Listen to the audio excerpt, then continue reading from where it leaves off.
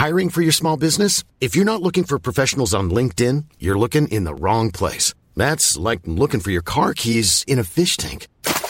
LinkedIn helps you hire professionals you can't find anywhere else, even those who aren't actively searching for a new job but might be open to the perfect role. In a given month, over 70% of LinkedIn users don't even visit other leading job sites. So start looking in the right place. With LinkedIn, you can hire professionals like a professional. Post your free job on linkedin.com/people today.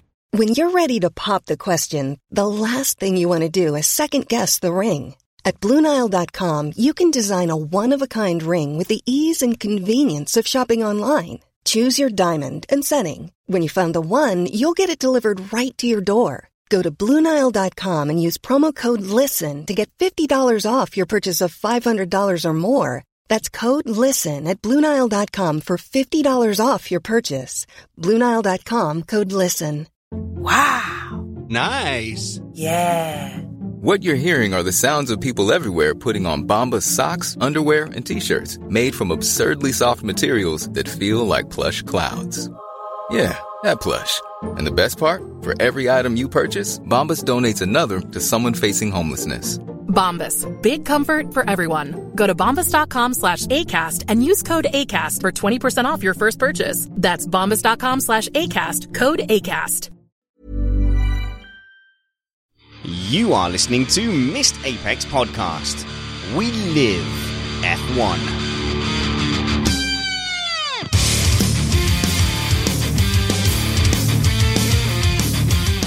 Welcome to Missed Apex Podcast. I'm your host, Richard Spannersready, and I'm joined by Matt Two Rumpets. How's it going, Matt?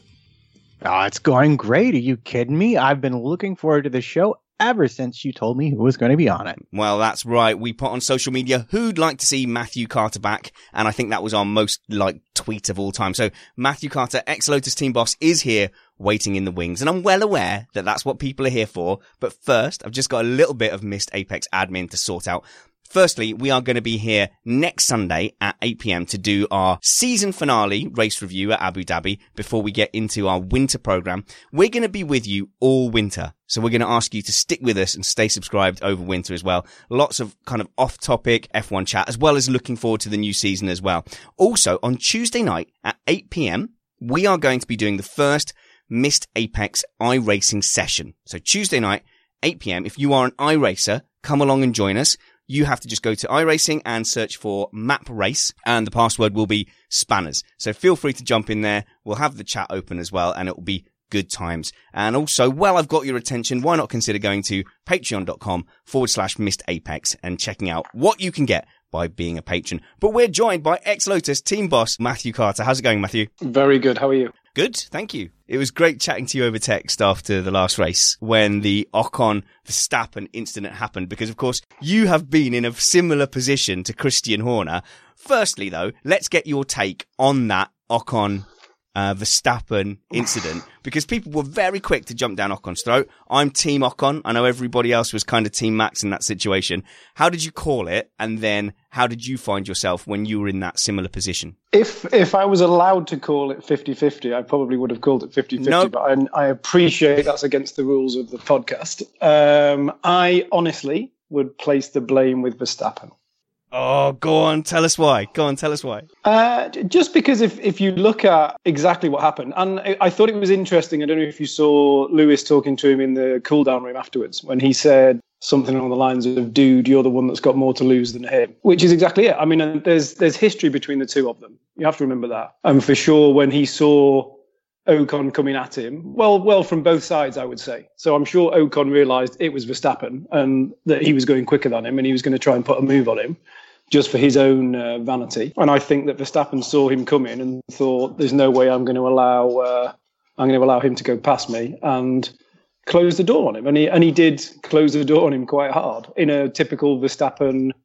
And I think there's a little bit of petulance there as well from Verstappen. I think there's a little bit of I'm entitled. People have talked a lot this season about the fact that when he goes into those situations, people back out because they know he's not going to give. And I know people will say it's a Senna-Schumacher type of attitude, but unfortunately, every so often, it's going to lead to him crashing out of a race lead like that. maybe has he got it into his head? Is he kind of bought into his own hype that people will definitely jump out of the way because he is, after all, Max Verstappen? Well, I can't speak for him, obviously, but that's certainly what I see on track a lot. And I think, you listen to the way that he talks back to the team over the radio and just the way that he puts his car in places that I think probably because he's not actually fighting for the title. And if next year, fingers crossed, Red Bull get their act together and he's fighting for the title, then maybe he'll, at the risk of the haters, grow up a little bit. But I genuinely think he should have backed out. He should have let Ocon go past. He would have had DRS down the next straight. He could have taken him then. Ocon's tyres, if they were only going to be good for another few laps, he would have got him at some point. So I think he should have probably been the bigger person in the corner and backed out. Tell us a little bit about when you were in this situation, because you of course were the team boss when Grosjean did a similar thing with a backmarker. Okay. So what? Yeah, similar. Obviously, Grosjean wasn't leading the race, but what happened was, it actually goes to the race before. So it happened in Canada in 2015. But it actually went to the race before that, or maybe two races before that. There was a lot of problems with, or a lot of discussions between the drivers regarding backmarkers observing blue flags. And all the drivers sat in their room and they were particularly annoyed with the two manners. They were catching them reasonably regularly at most Grand Prix. So there was a big discussion in the drivers meeting, I think after Monaco and before Montreal, where they talked about the blue flags and they talked about how drivers were going to respect them a little bit more, et cetera, et cetera. So Monaco was obviously difficult because you can't overtake there. And if they don't move out the way, it makes it very, very difficult. Yeah. Romain had a huge crash in Monaco, if you remember, with the aforementioned Verstappen smashed into him at the end of the straight, trying to overtake him. So Romain wasn't in the best of moods because he probably should have got some points in Monaco. Fast forward to Montreal, and we had probably our best qualifying that we'd ever had while I was in charge. So the two cars qualified 5th and 6th.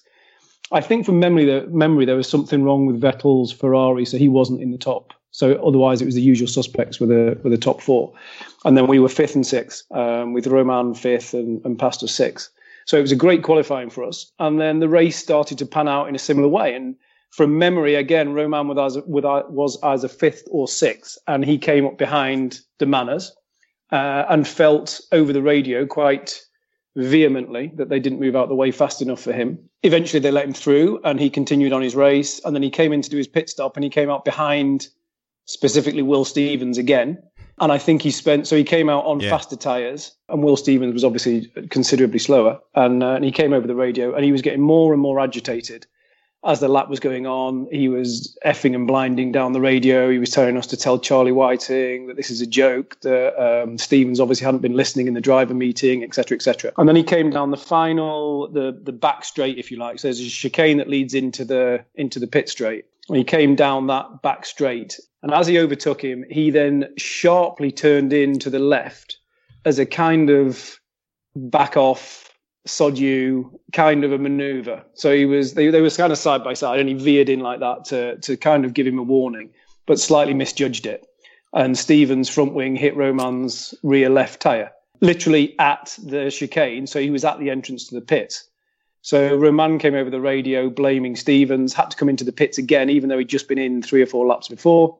The stewards had judged it to be his fault, and he got a 5-second drive-through penalty.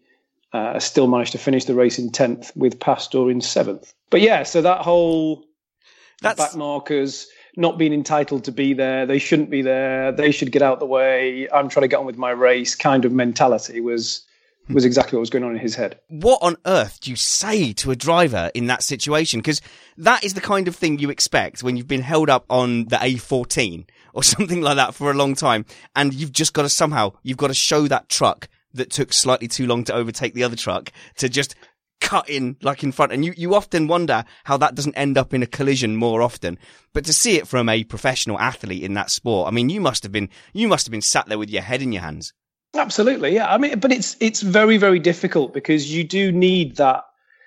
You need that little bit of aggression, that little bit of, something a little bit dynamic in a race driver. He needs to be, as the famous Senna quotes, if you don't go for the gap or whatever, but there needs to be that edge to them, but you also need to curb it and contain it. And you also need to be able to say to them, look, as Hamilton said to Verstappen in the cool down room last weekend, you've got more to lose than him. What are you gaining by swerving in front of Will Stevens? But you could see the build-up as well. So you could see the build-up had come over. That was why my answer was a little bit longer than it should have been, maybe. But you can see the build-up from race to race to race. It was constantly, it was building in their heads. Both he and Pastor that season had collided with each other a couple of times. And there was a lot of tension between the two of them. And I'd had a meeting with the two of them beforehand and said, look, we've qualified 5th and 6th. This is a great opportunity here for us to get some big points. We were sort of toing and froing with Force India over 5th place in the championship at the time, which is huge. I mean, if we'd have beaten Force India, it was another 10 million that we would have got at the end of the season, round figures. So I remember talking to the two of them beforehand and saying, look, just keep it clean. We've got quick cars, nothing's going to happen on the first lap. You can take your time. But he just got more and more, he felt that his strategy was being thrown off by this manner, blocking him or not pulling over. So it was going to affect his race. It was going to affect how his strategy was going to play out. So, but is it a bit like with my kids this morning? Because he has this habit of running out into the road and stopping just before the road, and it frightens all the cars. And like I had a really long chat with him, and he did it within 20 minutes of our trip out. And you kind of go, what did I just say? What were you there with Roman Grosjean saying? What did we just talk about? A little bit of that, yeah. There's a little bit, but I had it a lot with Roman. There was quite a few things that he managed to drop the ball on. Right. Well, I understand how you've taken this incident apart, but for me, what sticks in my head most is that essentially Ocon was a lapped runner, and while they were even into turn 1, and I think he has every right to push it. When you fast forward to where they actually collided, it was Verstappen's rear wheel and Ocon's front wheel, which to me says the battle was basically over. So my question is, can we just say that question is being asked based on a factually incorrect thing? So I will note that objection for the future. Go back and look at where the contact. Yes, I have done. They were very much alongside. They weren't. It wasn't a nose in. It was Verstappen's rear wheel, and it was Ocon's front wheel. All right. Well, okay. Well, if you want to continue under that wrong premise, do continue. My question to you is: do you think that in the instance where you're talking about essentially a lapped car, does the responsibility devolve on the person being lapped to just think better of continuing that battle to a point where there might be a collision, or would you prefer for that fight to go on as if they were fighting for an actual track position? It's a reasonable thing to say, but yes, they have to fight as if it was a fight for a track position, because the rules state that he's allowed to take himself. If he's going faster than the leader, he's allowed to unlap himself. So if he's allowed to unlap himself, therefore, the normal rules of engagement need to apply. And the normal rules of engagement would say that Verstappen had to give him a car's width, and he didn't. And to go back to both of you, and I don't want to be the referee in the middle, but if you look at the damage on Verstappen's car, it was the floor between the two wheels. So it certainly wasn't front wheel to rear wheel. Yeah, Spanners wins. Look, I want to get back. I don't know exactly where the collision happened and how, but all I know is that Verstappen should have given Ocon enough room, and he didn't. If you look at he didn't give him a car's width. If he was fighting for the lead, if he was fighting for a normal race position, then he should give him a car's width, and he didn't give him a car's width. He closed the door. Maybe he felt Ocon should have backed out. We go back to the sense of entitlement. Whether that comes from being a race leader or it comes from being Max Verstappen, I don't know. But I think there was a sense of entitlement that he felt he'd done enough, and therefore Ocon should back out.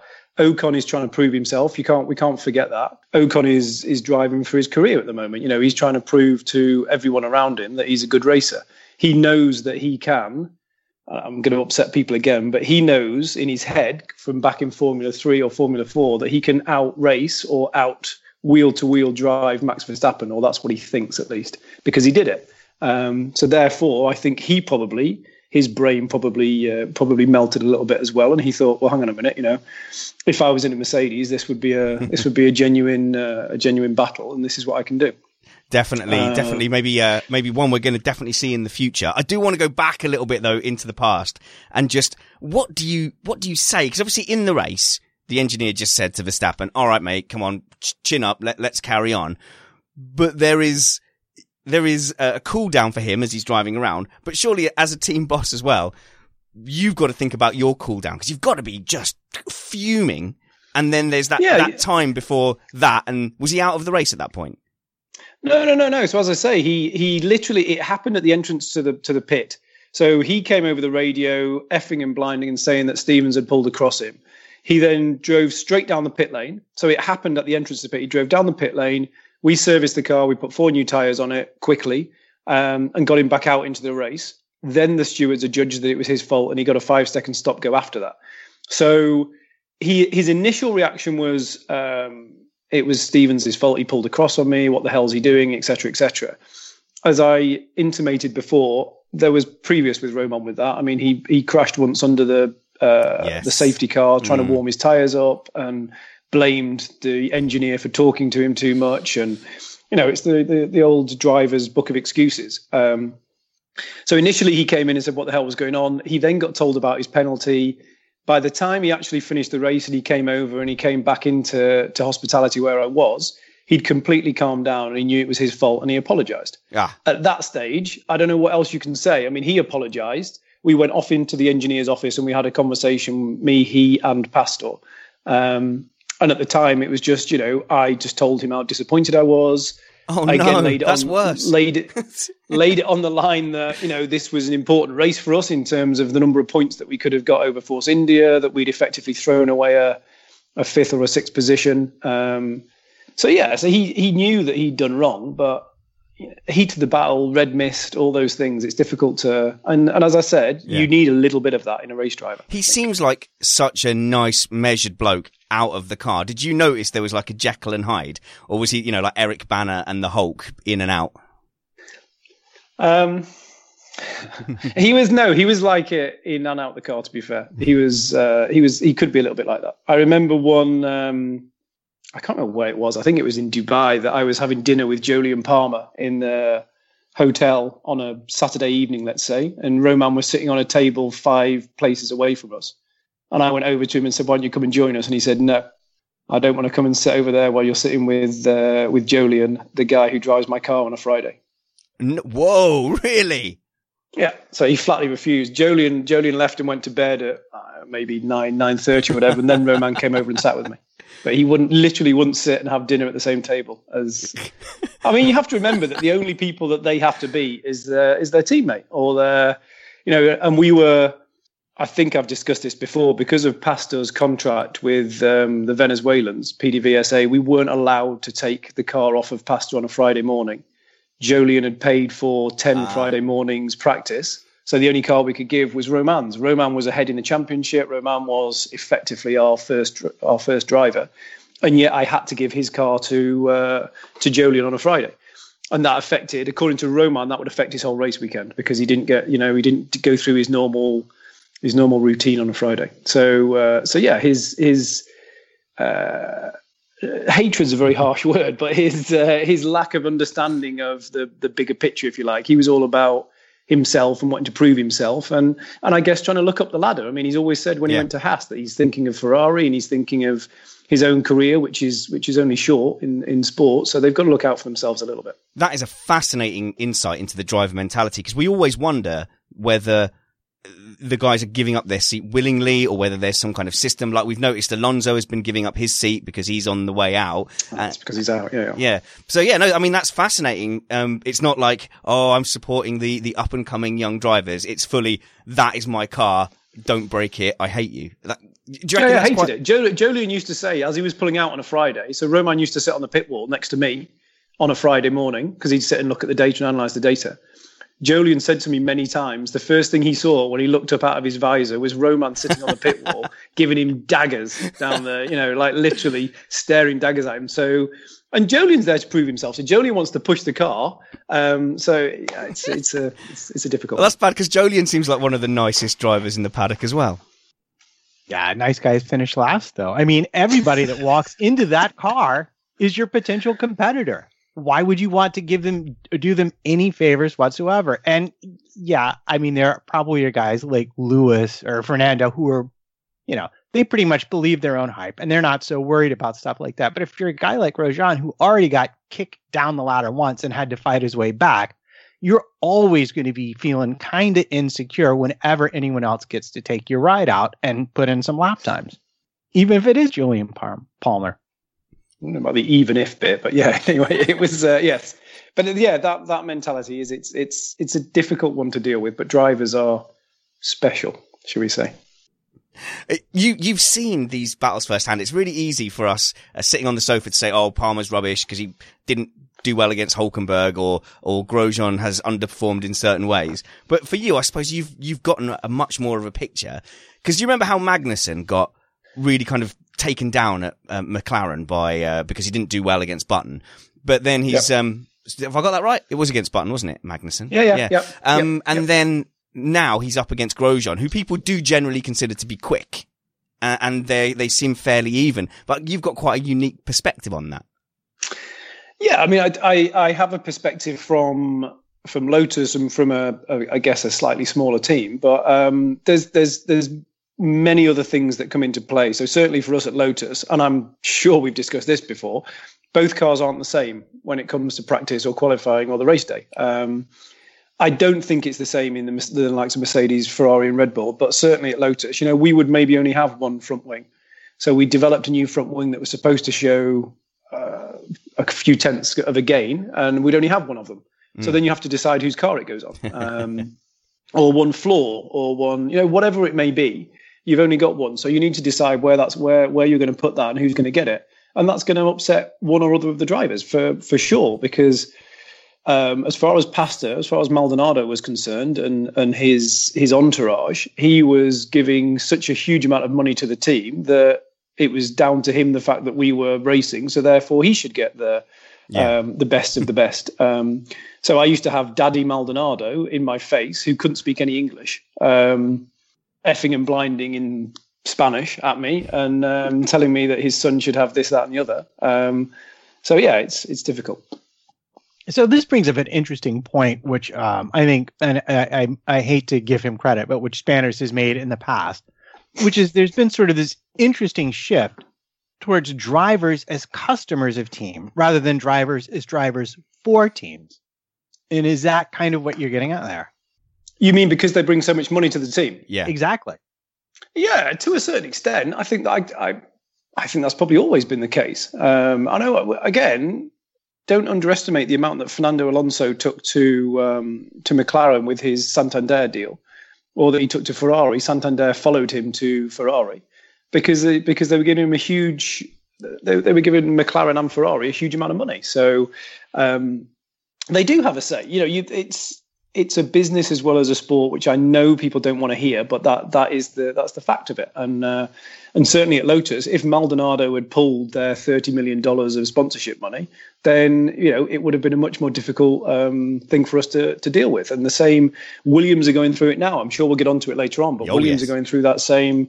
They're going through that same, money versus talent versus.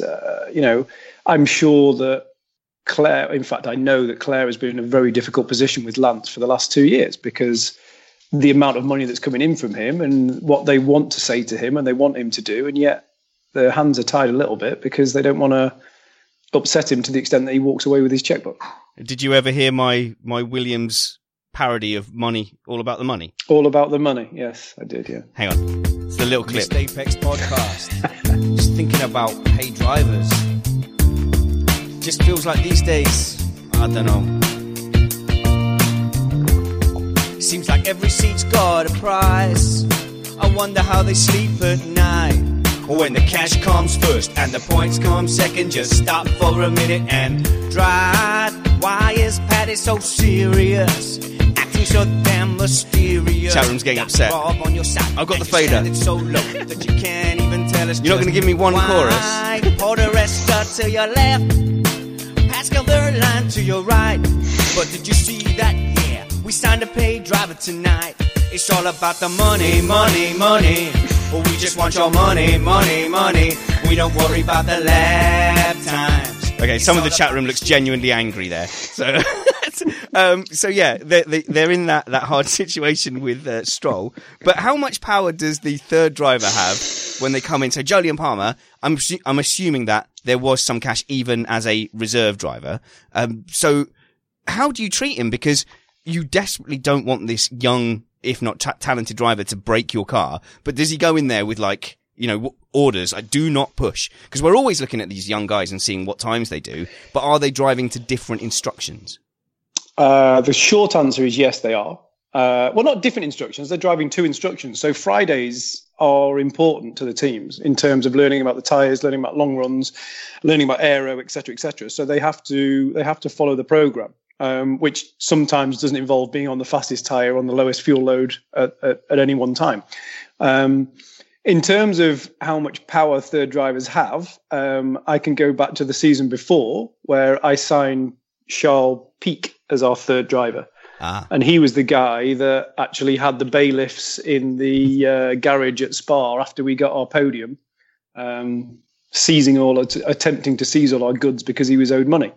And that was because he had also, so prior to 2014 season, I signed Charles to do the same as Jolyon, actually, similar deal. So again, he paid cash, and he paid to have 10 Friday mornings.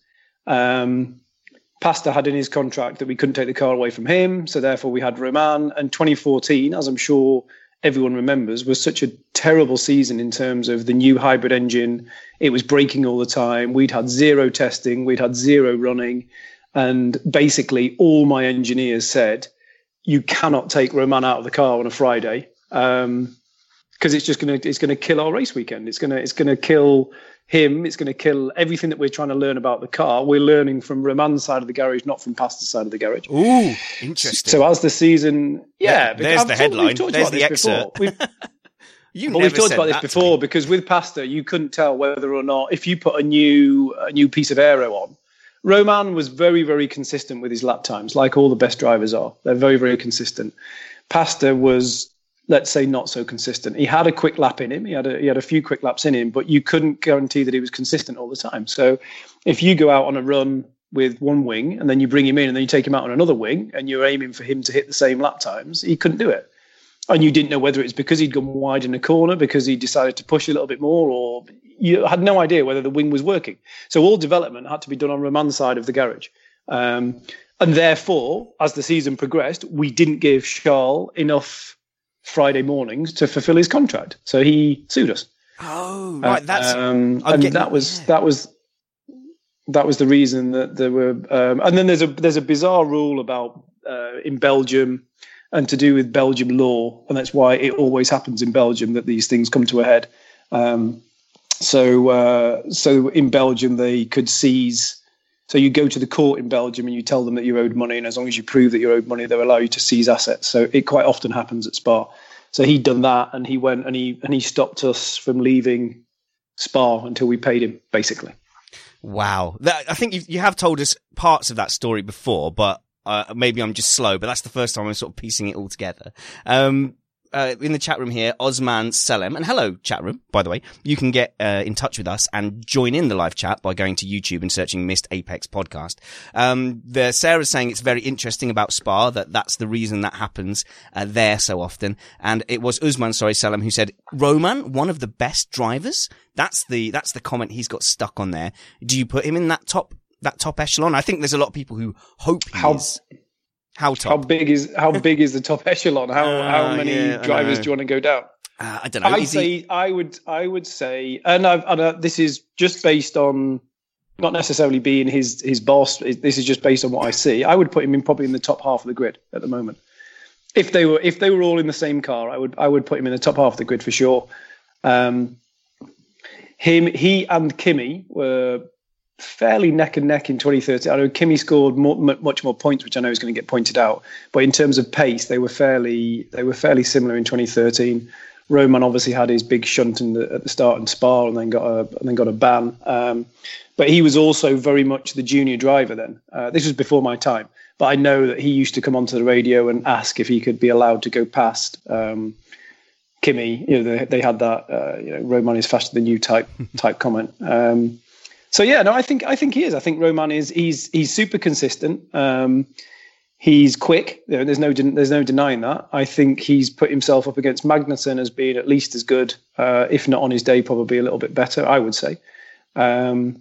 He was fairly level with Kimi. The point's going to say different, but again, Kimi had all the better upgrades, etc. So yeah, I think he's up there. Let's put it that way. He's definitely in the top 10. I'd probably put him in the top 6 on the grid at the moment. Okay, let's do a game. Let's make it a game. Quick fire. Would Romain Grosjean beat Daniel Ricciardo? No. Vettel? No. So, see, I think that puts us right in. That's nearly putting us in the bottom half. Controversial. Yeah. Going to get hate from the German fans here. But top half. You put him still solidly top half.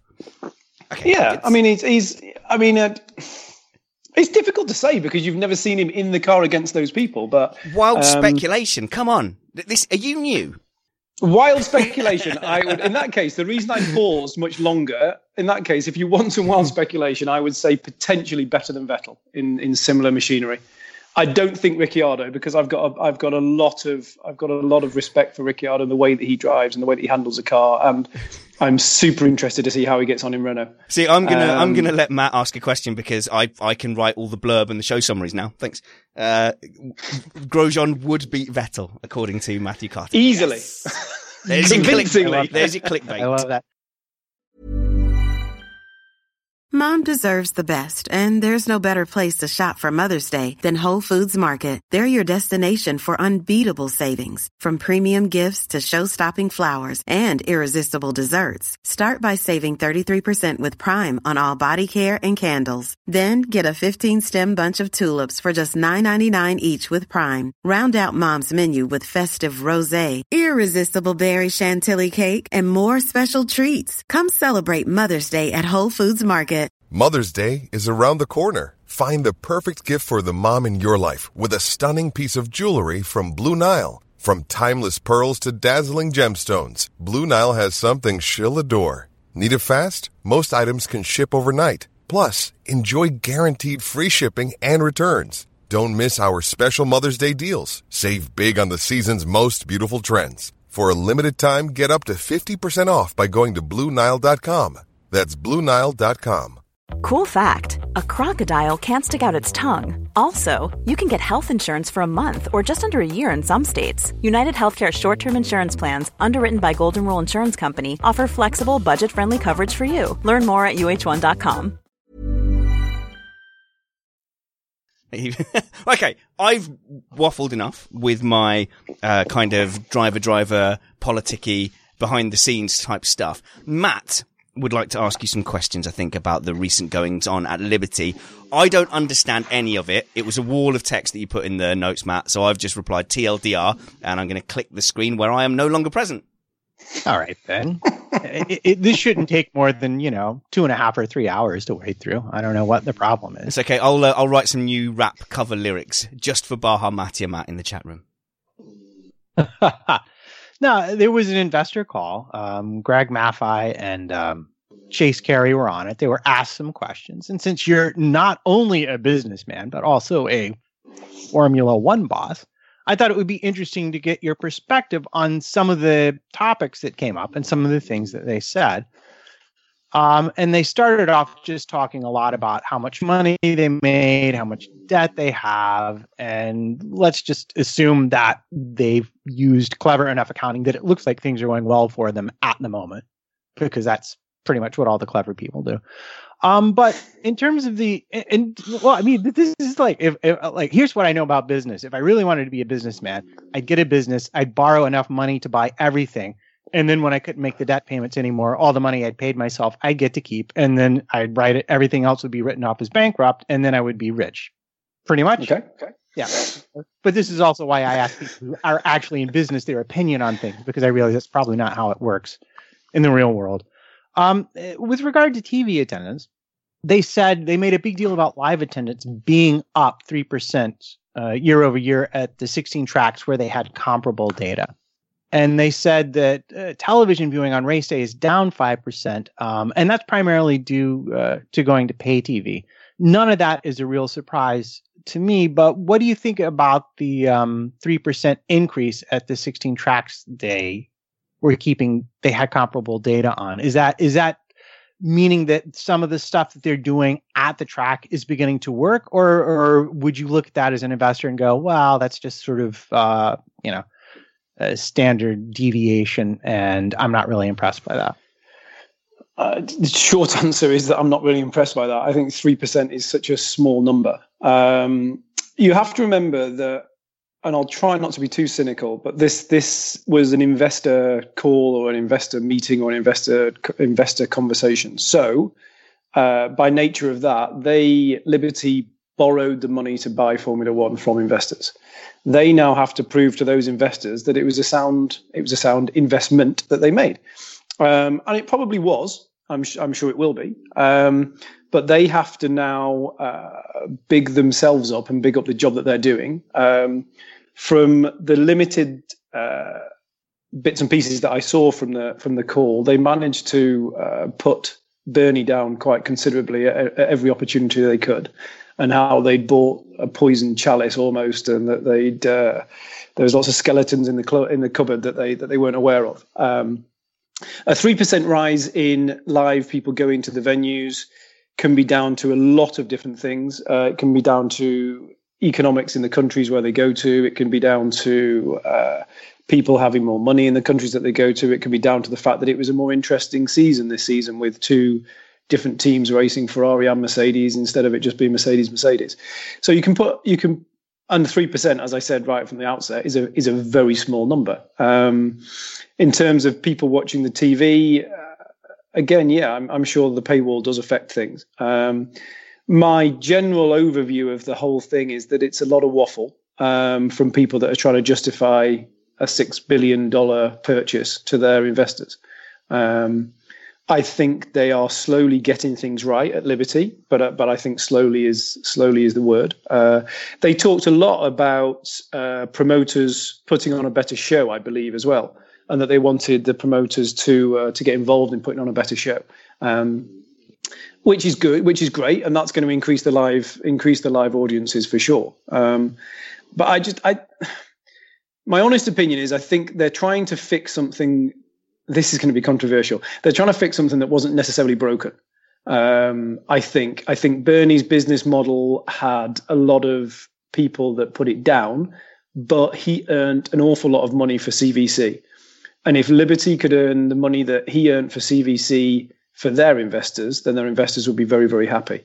But they're trying to do it, and they're also trying to keep the fans happy, trying to keep the teams happy, trying to keep everything happy. Okay, well, I was going to follow up and ask, because they mentioned U.S. and China figures for viewing being up 50 and 265%. But I have a bigger question now that I want to ask you, which is, it seems to me that really that Liberty have this property for a different reason than Bernie had this property. And that's what we're really talking about at this point. Liberty see this through a different lens than Bernie sees it. 100%. Right, well, Liberty, the clue is in the name of the company. It's Liberty Media. So they're there for the media. They're there for the eyeballs. They're there for. My understanding is they're going to gradually. Matthew, is that a dog snoring at your feet? Yes. Well done, chat room. You called it right. Sorry, I'll leave you alone. Seriously? Yeah, they can hear that. It's cool. It's a feature, not a bug. That is. Oh, don't wake him up. Oh, look at that. Also, the people want their Christmas lights on. Oh, look at you. Who's a good podcasting boy? All right, sorry. I'll leave you alone. I'll let the grown-ups talk. I can't remember where I got to now. I think that, yeah, so they're Liberty Media. They're there to... I don't think this is confidential, but I think what their game plan is to gradually work away from standard TV and to bring everyone over onto the internet. Okay, the fact that you're nodding says that it's not confidential. Good. I wasn't sure whether I'd heard that from somewhere that I shouldn't be talking about. But yeah, I think that their general game plan is to put everything onto their own, to get everyone to subscribe to their own F1 app and to get the viewers through that. And therefore, by doing that, simple numbers show that the amount of people that watch an F1 race on a weekend, if they all subscribe to their application, if they all watch it through their application, then they're going to make a huge amount of money. That's my understanding. The peripheral stuff around that is the show and the engines and the noise and the cost cutting. And my honest opinion is that they're just blah, blah, blah, blah, blah, because they don't really understand. They're doing all sorts of focus groups that are saying, we want faster cars, but we want more noise, but we want but it has to be hybrid. And they're trying to answer all questions to all people, and they're not really answering any questions from any people, if that makes sense. No, it does make sense. And in essence, it's an interesting reflection of the sport itself, because there will always be compromises involved when push comes to shove. When you have to set the car up, you have to make choices about what you're prioritizing in terms of where you get your lap time from and what kind of efficiencies you have with your engine, where the power bands lay in the gear ratios you choose. And really where they are is they're trying to find a compromise that doesn't inherently break what they've bought. Yeah. And that's hard because that gives the teams more leverage and input than I think they would really like to allow them. But also, they're in a hard place. The only person they have working for them who really understands things in any way, shape, or form is Ross Brawn. Yep. So they're very dependent on that. But they brought up the new sponsors and stuff like that. But I think probably something you would like to talk about very much is they brought up the business model with regards to Force India and it's going into and out of administration. And they said they need a healthier business model. The business model isn't what it can or should be, but that there are 10 different perspectives as to what the details on that should be. And we had sort of an interesting pre-conversation about this. So what should happen to make the sport better and to make the business model work from your point of view as an F1 boss, and then from your point of view as a business person? Answer all 17 of those questions in order, no pausing. It was two. The business model for the teams, I think, generally does work as long as the teams are clever about what they want to do. And again, I know this is not necessarily what the fans want to hear, but I think the likes of a Force India and even a Renault need to realize that they are fighting for 4th, 5th, 6th place in the championship. And as long as they realize that and that they gauge themselves for that, and that's fine. The problem arises when teams are fighting for 4th, 5th, and 6th, but they actually think that they can compete with Red Bull, Ferrari, and Mercedes. And I think that's what happened to Force India. I think, well, obviously, Force India is slightly different because there's a whole Vijay Mallya legal issue money thing in India. But I think that what happens is that if they realize that that's where they're fighting, then that's fine. But the minute that they try and overstep the mark, the minute they think, well, hang on a minute, we'll just throw another 10 million at this, we'll throw another 15 million at this, or if we just hire this driver or this engineer or whatever, it's going to push us forward, then it starts to affect what would be a normal business model, which is, as any business has to look at it, that you've got your revenue and you've got your expenditure, and somewhere you need to make sure that your revenue is larger than your expenditure. Mercedes, Ferrari, Red Bull can offset that by way of saying they've got sponsorship or that they're selling road cars or that they're doing whatever. I read an interesting thing. So did you see that Renault have appointed I can't remember the guy's name, they've appointed a new guy to take over from Jerome Stroll. So Jerome Stroll was Cyril's boss. They've taken on a new guy, and there was a press conference where they were talking about where they were and what they were doing, and they were explaining how they would like to get to the next level. And they were saying that they're currently, I think they said they were at $160 million spend per year, and the top teams are at least twice that. And I don't think they're going to get that signed off. I think when they sold the project to Carlos Ghosn, who is the big boss at Renault, I think that they said that was the figure they were going to be at, and that they were going to be challenging for world championships. And unfortunately, it's not going to happen because Mercedes and Ferrari and Red Bull are spending that bit extra on everything. Drivers, engine development, aero, etc., etc. European's got a decent question in the chat room there, and you don't have to answer this if you don't want to. But knowing Are you suggesting that Matt's question wasn't a decent question? I actually asked the chat room, are the questions okay, or are they a bit trumpetsy? And it's quite split. It's quite split. The nerdier chat room people seem to like it. But there's a good question here that says, if you had £1 million to invest freely, would you invest in Liberty's model of F1? £1 million? Yeah, I don't know. Buy the smallest, tiniest little... Yeah, he's pulled a bit of a, what do you call it? Dr. Evil there, hasn't he? All right, then, if you had £17 billion, I've gone the other way. If you had a reasonable amount of money. Would I invest in Liberty's model? That's the question.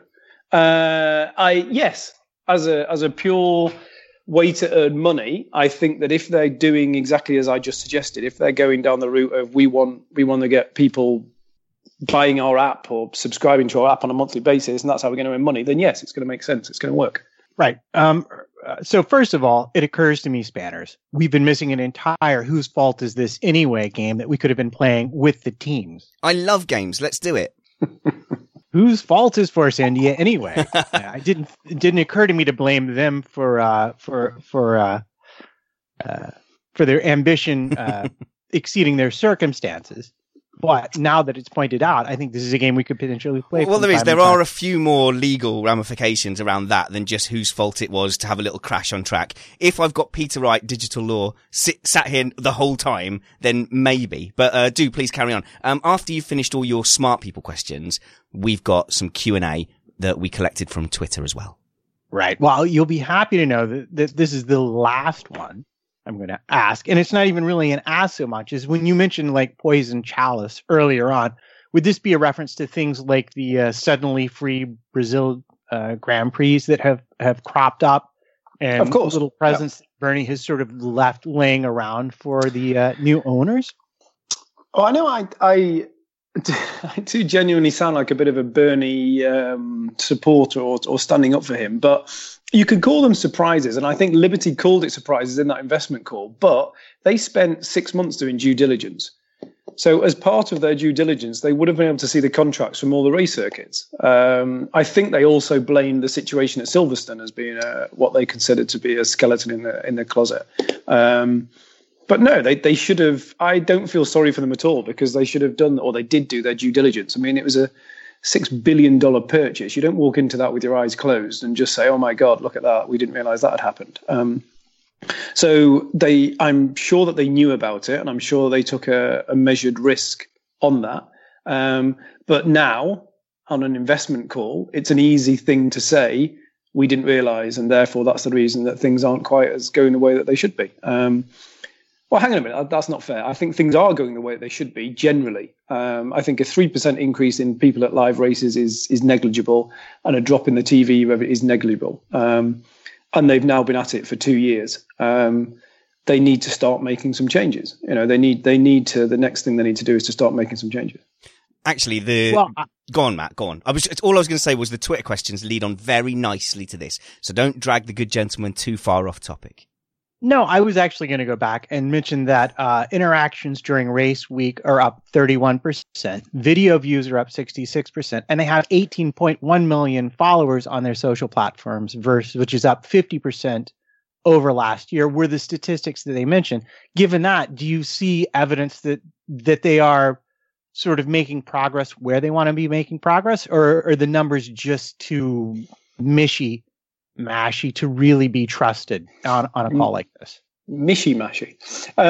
No, I think the numbers are genuine and they're fine, and that's fairly easy to explain, because Bernie completely didn't believe in social media. He didn't want to believe in social media. He actively closed down anything that was on YouTube that showed a race car going around a racetrack. You look these days, they invest. They actually invest into, what do you call them, YouTube influencers. They invite them to the races. They invite people to the races that have got more followers just because they're going to go there and they're going to pop a video on YouTube. So the fact that Liberty Media are going down the media route is kind of understandable. And if they didn't do, then they really would be missing an open goal, because Bernie had the chance to do it and he deliberately didn't do it. You know, he actively sat there and said, I'm not interested in social media. I don't understand it. So I'm going to continue to earn money the way that I've always earned money. There's an argument to say that his business model was outdated and couldn't have survived.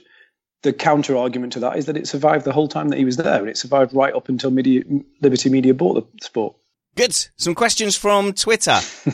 Before we go back to Liberty, Hannah asks, what's the possibility of getting Mr. Carter to a Missed Apex event? We need to see you on track.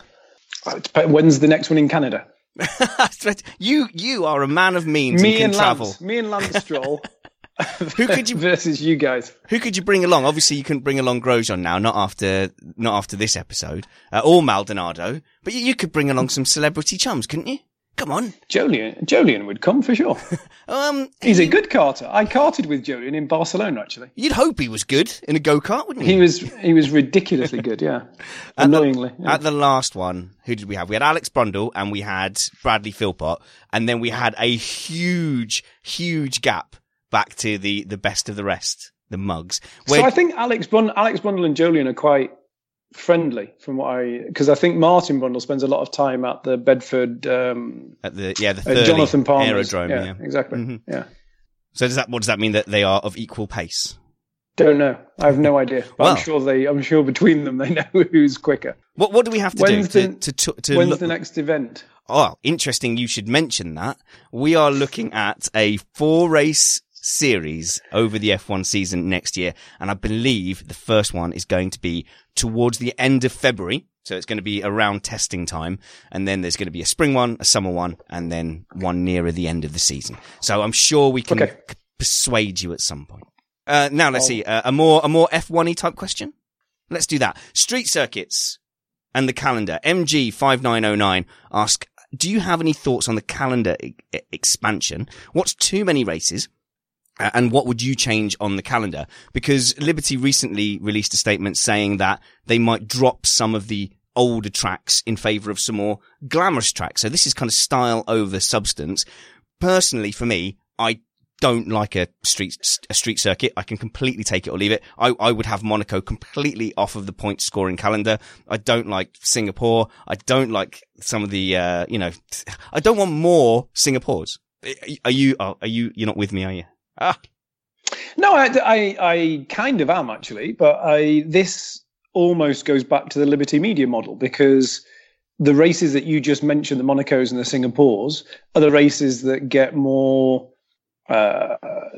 celebrity attendance. They're the races that are going to get more people looking at beautiful views of race cars going around harbours and at night under the lights. They're the things that are going to sell the media side of the business. They're the things that Liberty Media are going to be able to get lots of views on YouTube and on social media. So I can kind of see where they're coming from.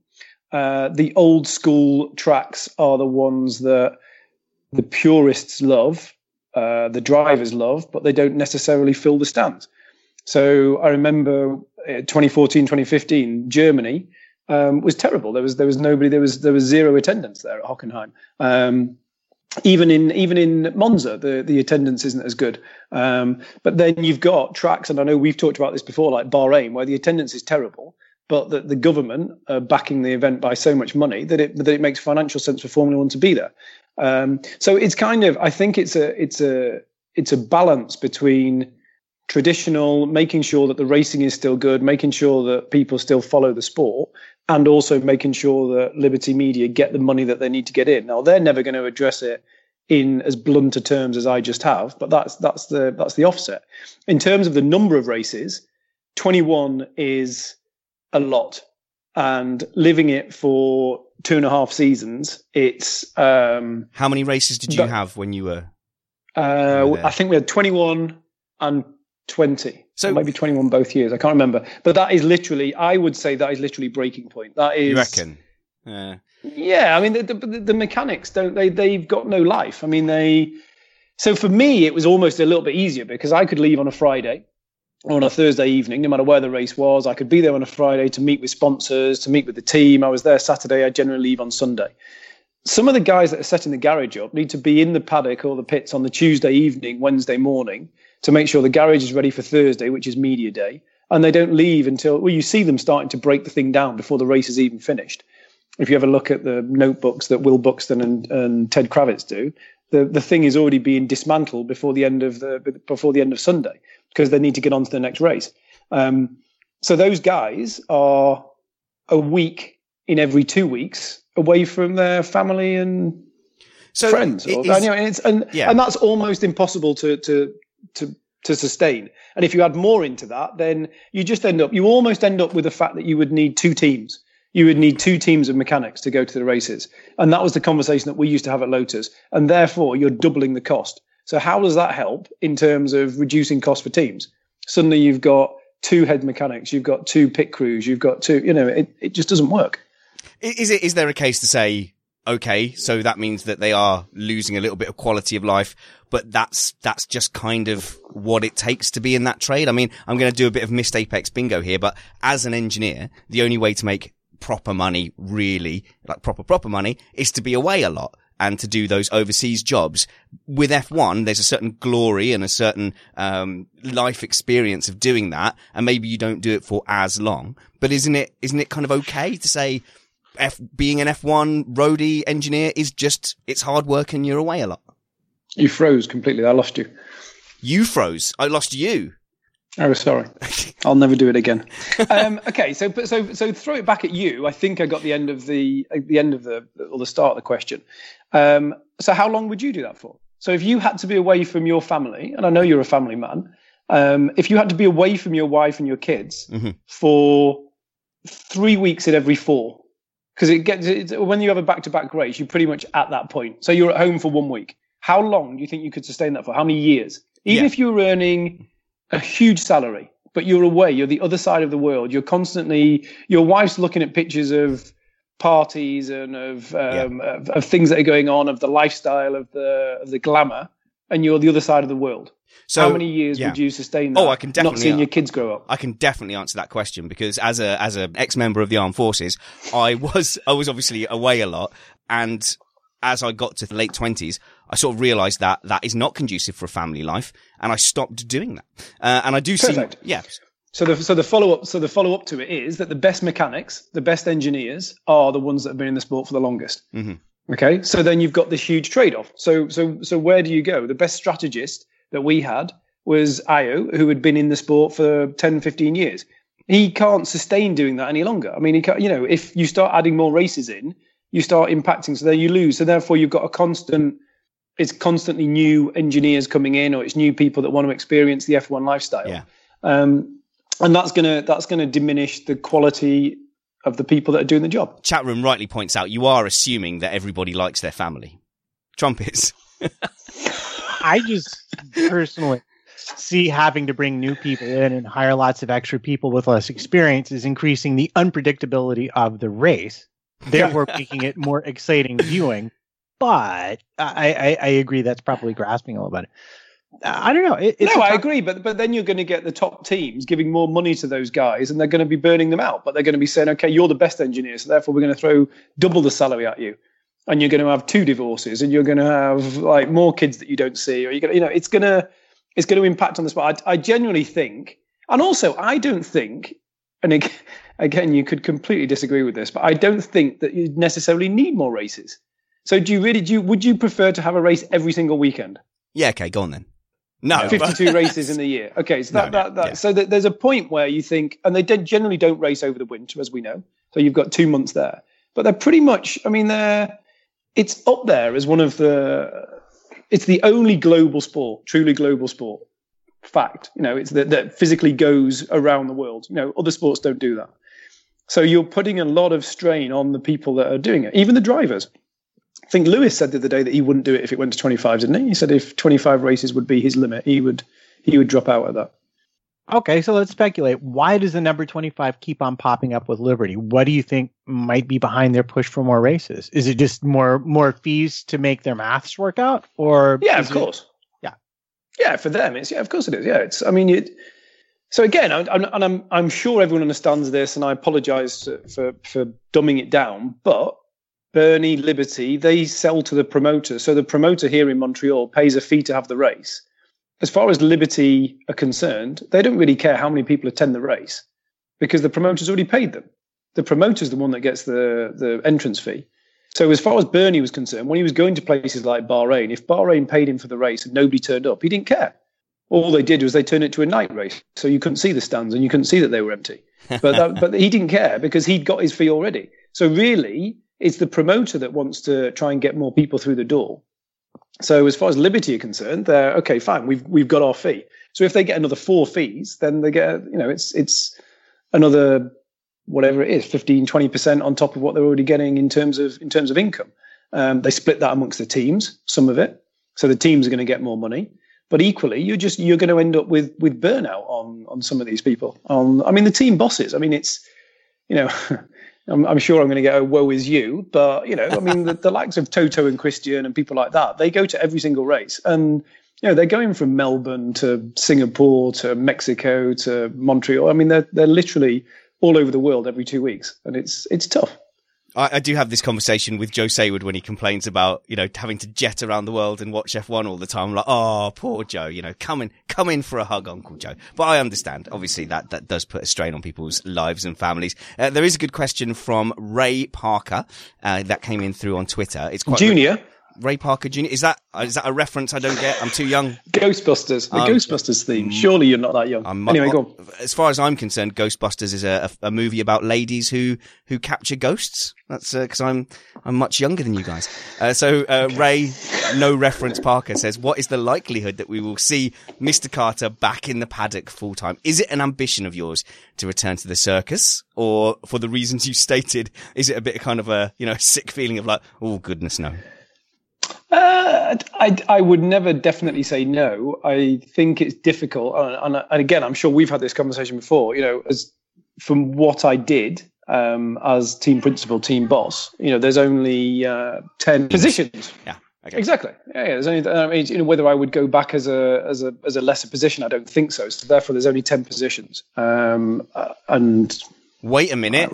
No, majority of them are. You're not right. There's only 10 positions as team principal, but there are potentially 13 spots for a team owner. That's where you come back next with Carter Racing. Why 13? Oh, you mean because you can extra entrance? Yeah. Missed Apex Carter.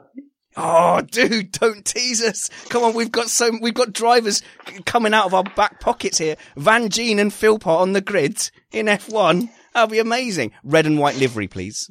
Okay. If you had the funding and the backing, would that ever tempt you to go, come on then, let's get a car on the F1 grid, see what I can do? I'm not sure. The thing is that I have always been of the opinion when I was at Lotus and even the brief spell at Manor that I think that an F1 team could be profitable if it was managed in the correct way.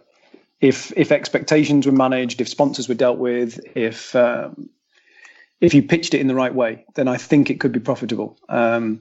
Even that said, I think you'd have to have a few screws loose to attempt it. And I think everyone that has, you look at the likes of Eddie Jordan and Alan Prost and all those people that attempted to do it. There's not many of them that made any money. Most of them failed miserably.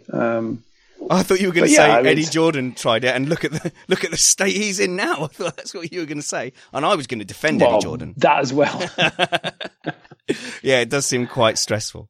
All right, well, I'm disappointed, but I can see there's a little glint in your eye, perhaps, that says that maybe there's a chance. Listen, I think I as you know, and I'm sure it comes across. I think the sport's a great sport. I think there's potential there. It's also quite a messed up sport in terms of the business model and the business structure.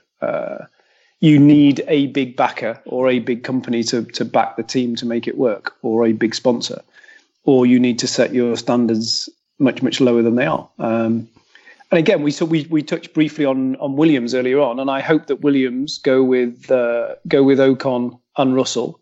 I'm not sure if they will. I'm not sure if anything's been announced actually in the last few days. Is Kubica? No, nothing. Well, no, so Matt, don't shake your head. You fool. Clearly he knows something and he's just trying to establish what has already been released in the media, and you're tipping us off. Tell us everything you know. What do you think? Okay, tell you what. No, I don't. I've told you what I thought many, many times, that I think that Russell and Ocon would be the Williams drivers. I'm sure the last time we spoke, I think I said that. Yeah, Joe seems to agree. And I think that makes sense. I thought that I'd heard something recently that Kubica had managed to get the money together. My honest opinion is I think that would be the wrong decision for Williams. If they can financially make it work with Ocon and Russell, then I think that would be a great little pairing for them. I think it would help to bring the car back round where it should be, because I think they're getting a lot of misdirection from their two drivers at the moment. I love the chat room. They've just gone, Carter confirms Kubica. Matt. Okay, so let's talk about Ocon a little bit, and let's talk about Mercedes a little bit.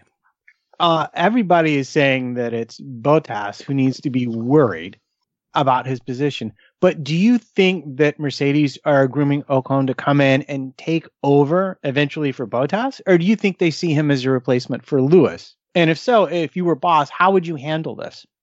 I think that they will replace Bottas. Not sure who Bottas is. They'll replace Bottas with Ocon next year. 2020. That was nearly breaking news. I think that he and Hamilton will be together in the team for a while, and then gradually, when Hamilton has won 7, 8, 9, 10, 11, 12 titles, wherever he goes, that Ocon will be the one that steps forward and becomes the number one racer or the number one in that team. I don't think they'll replace Hamilton with Ocon until Hamilton gets to the point where he's had enough and he wants to walk away and go and sell clothes and music or whatever he wants to do. That being said, we don't know what Russell's going to be like in the car. Russell could turn out to be a superstar, and he could be the one that pushes it forward. The same as Leclerc. It's Leclerc at Ferrari, and Lando Norris at McLaren. You know, it's interesting. There's a whole wave of these young guys coming through, and it suddenly makes Ocon look not quite so young, and maybe he might get passed by.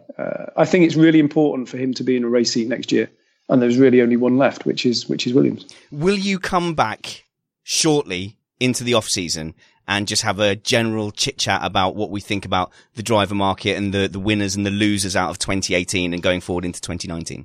Yeah, of course. Yeah, no problem. That'd be fantastic. Matthew Carter, thanks for joining us. You are definitely one of our most popular guests. The episodes that you come on for always generate loads of interest. It's fantastic. You have nothing to plug except your future upcoming Formula One team that you've already pretty much leaked here. But make sure you guys join us for our Abu Dhabi race review, which is next Sunday at 8 p.m.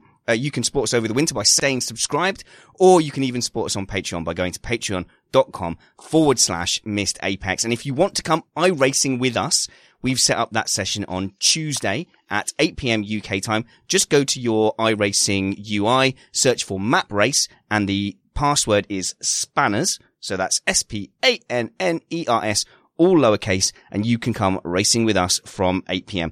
If you want any more details or just to tip me off to expect you for that iRace, then email me spannersready@gmail.com, or you can message me on Facebook, SpannersReady, or contact me on Twitter @SpannersReady. Until next time, remember that wounds heal, chicks dig scars, and glory lasts forever. This was Missed Apex with Matthew Carter and all those revelations.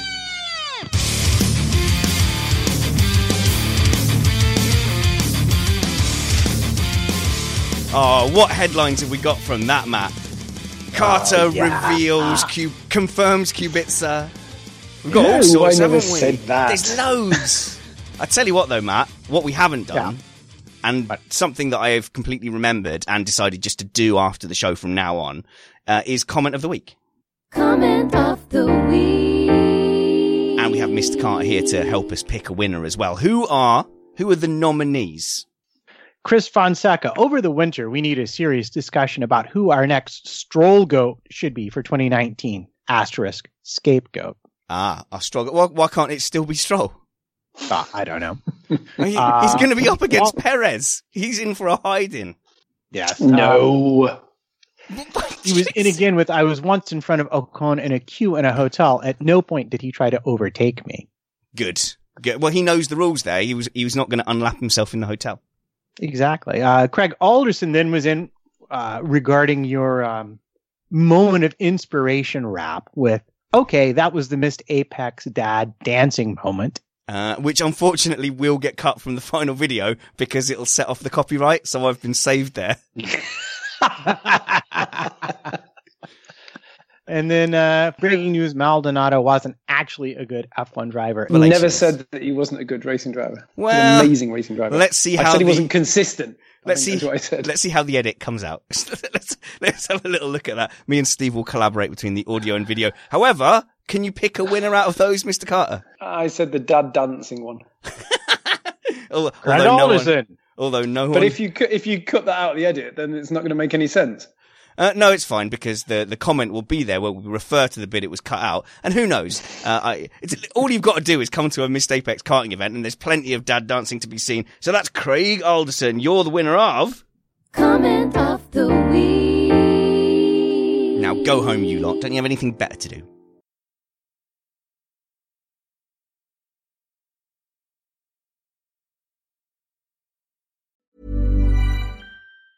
Mom deserves the best, and there's no better place to shop for Mother's Day than Whole Foods Market. They're your destination for unbeatable savings, from premium gifts to show-stopping flowers and irresistible desserts. Start by saving 33% with Prime on all body care and candles. Then get a 15-stem bunch of tulips for just $9.99 each with Prime. Round out Mom's menu with festive rosé, irresistible berry chantilly cake, and more special treats. Come celebrate Mother's Day at Whole Foods Market. Normally, being a little extra can be a bit much.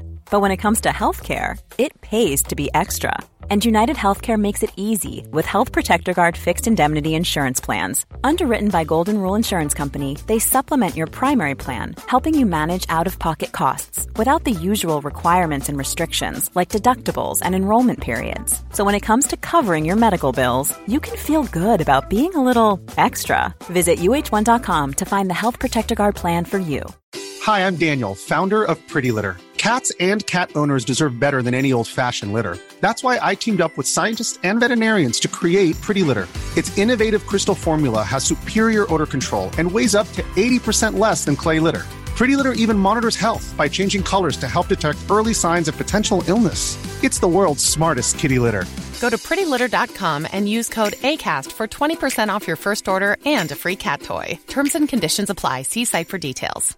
Mom deserves the best, and there's no better place to shop for Mother's Day than Whole Foods Market. They're your destination for unbeatable savings, from premium gifts to show-stopping flowers and irresistible desserts. Start by saving 33% with Prime on all body care and candles. Then get a 15-stem bunch of tulips for just $9.99 each with Prime. Round out Mom's menu with festive rosé, irresistible berry chantilly cake, and more special treats. Come celebrate Mother's Day at Whole Foods Market.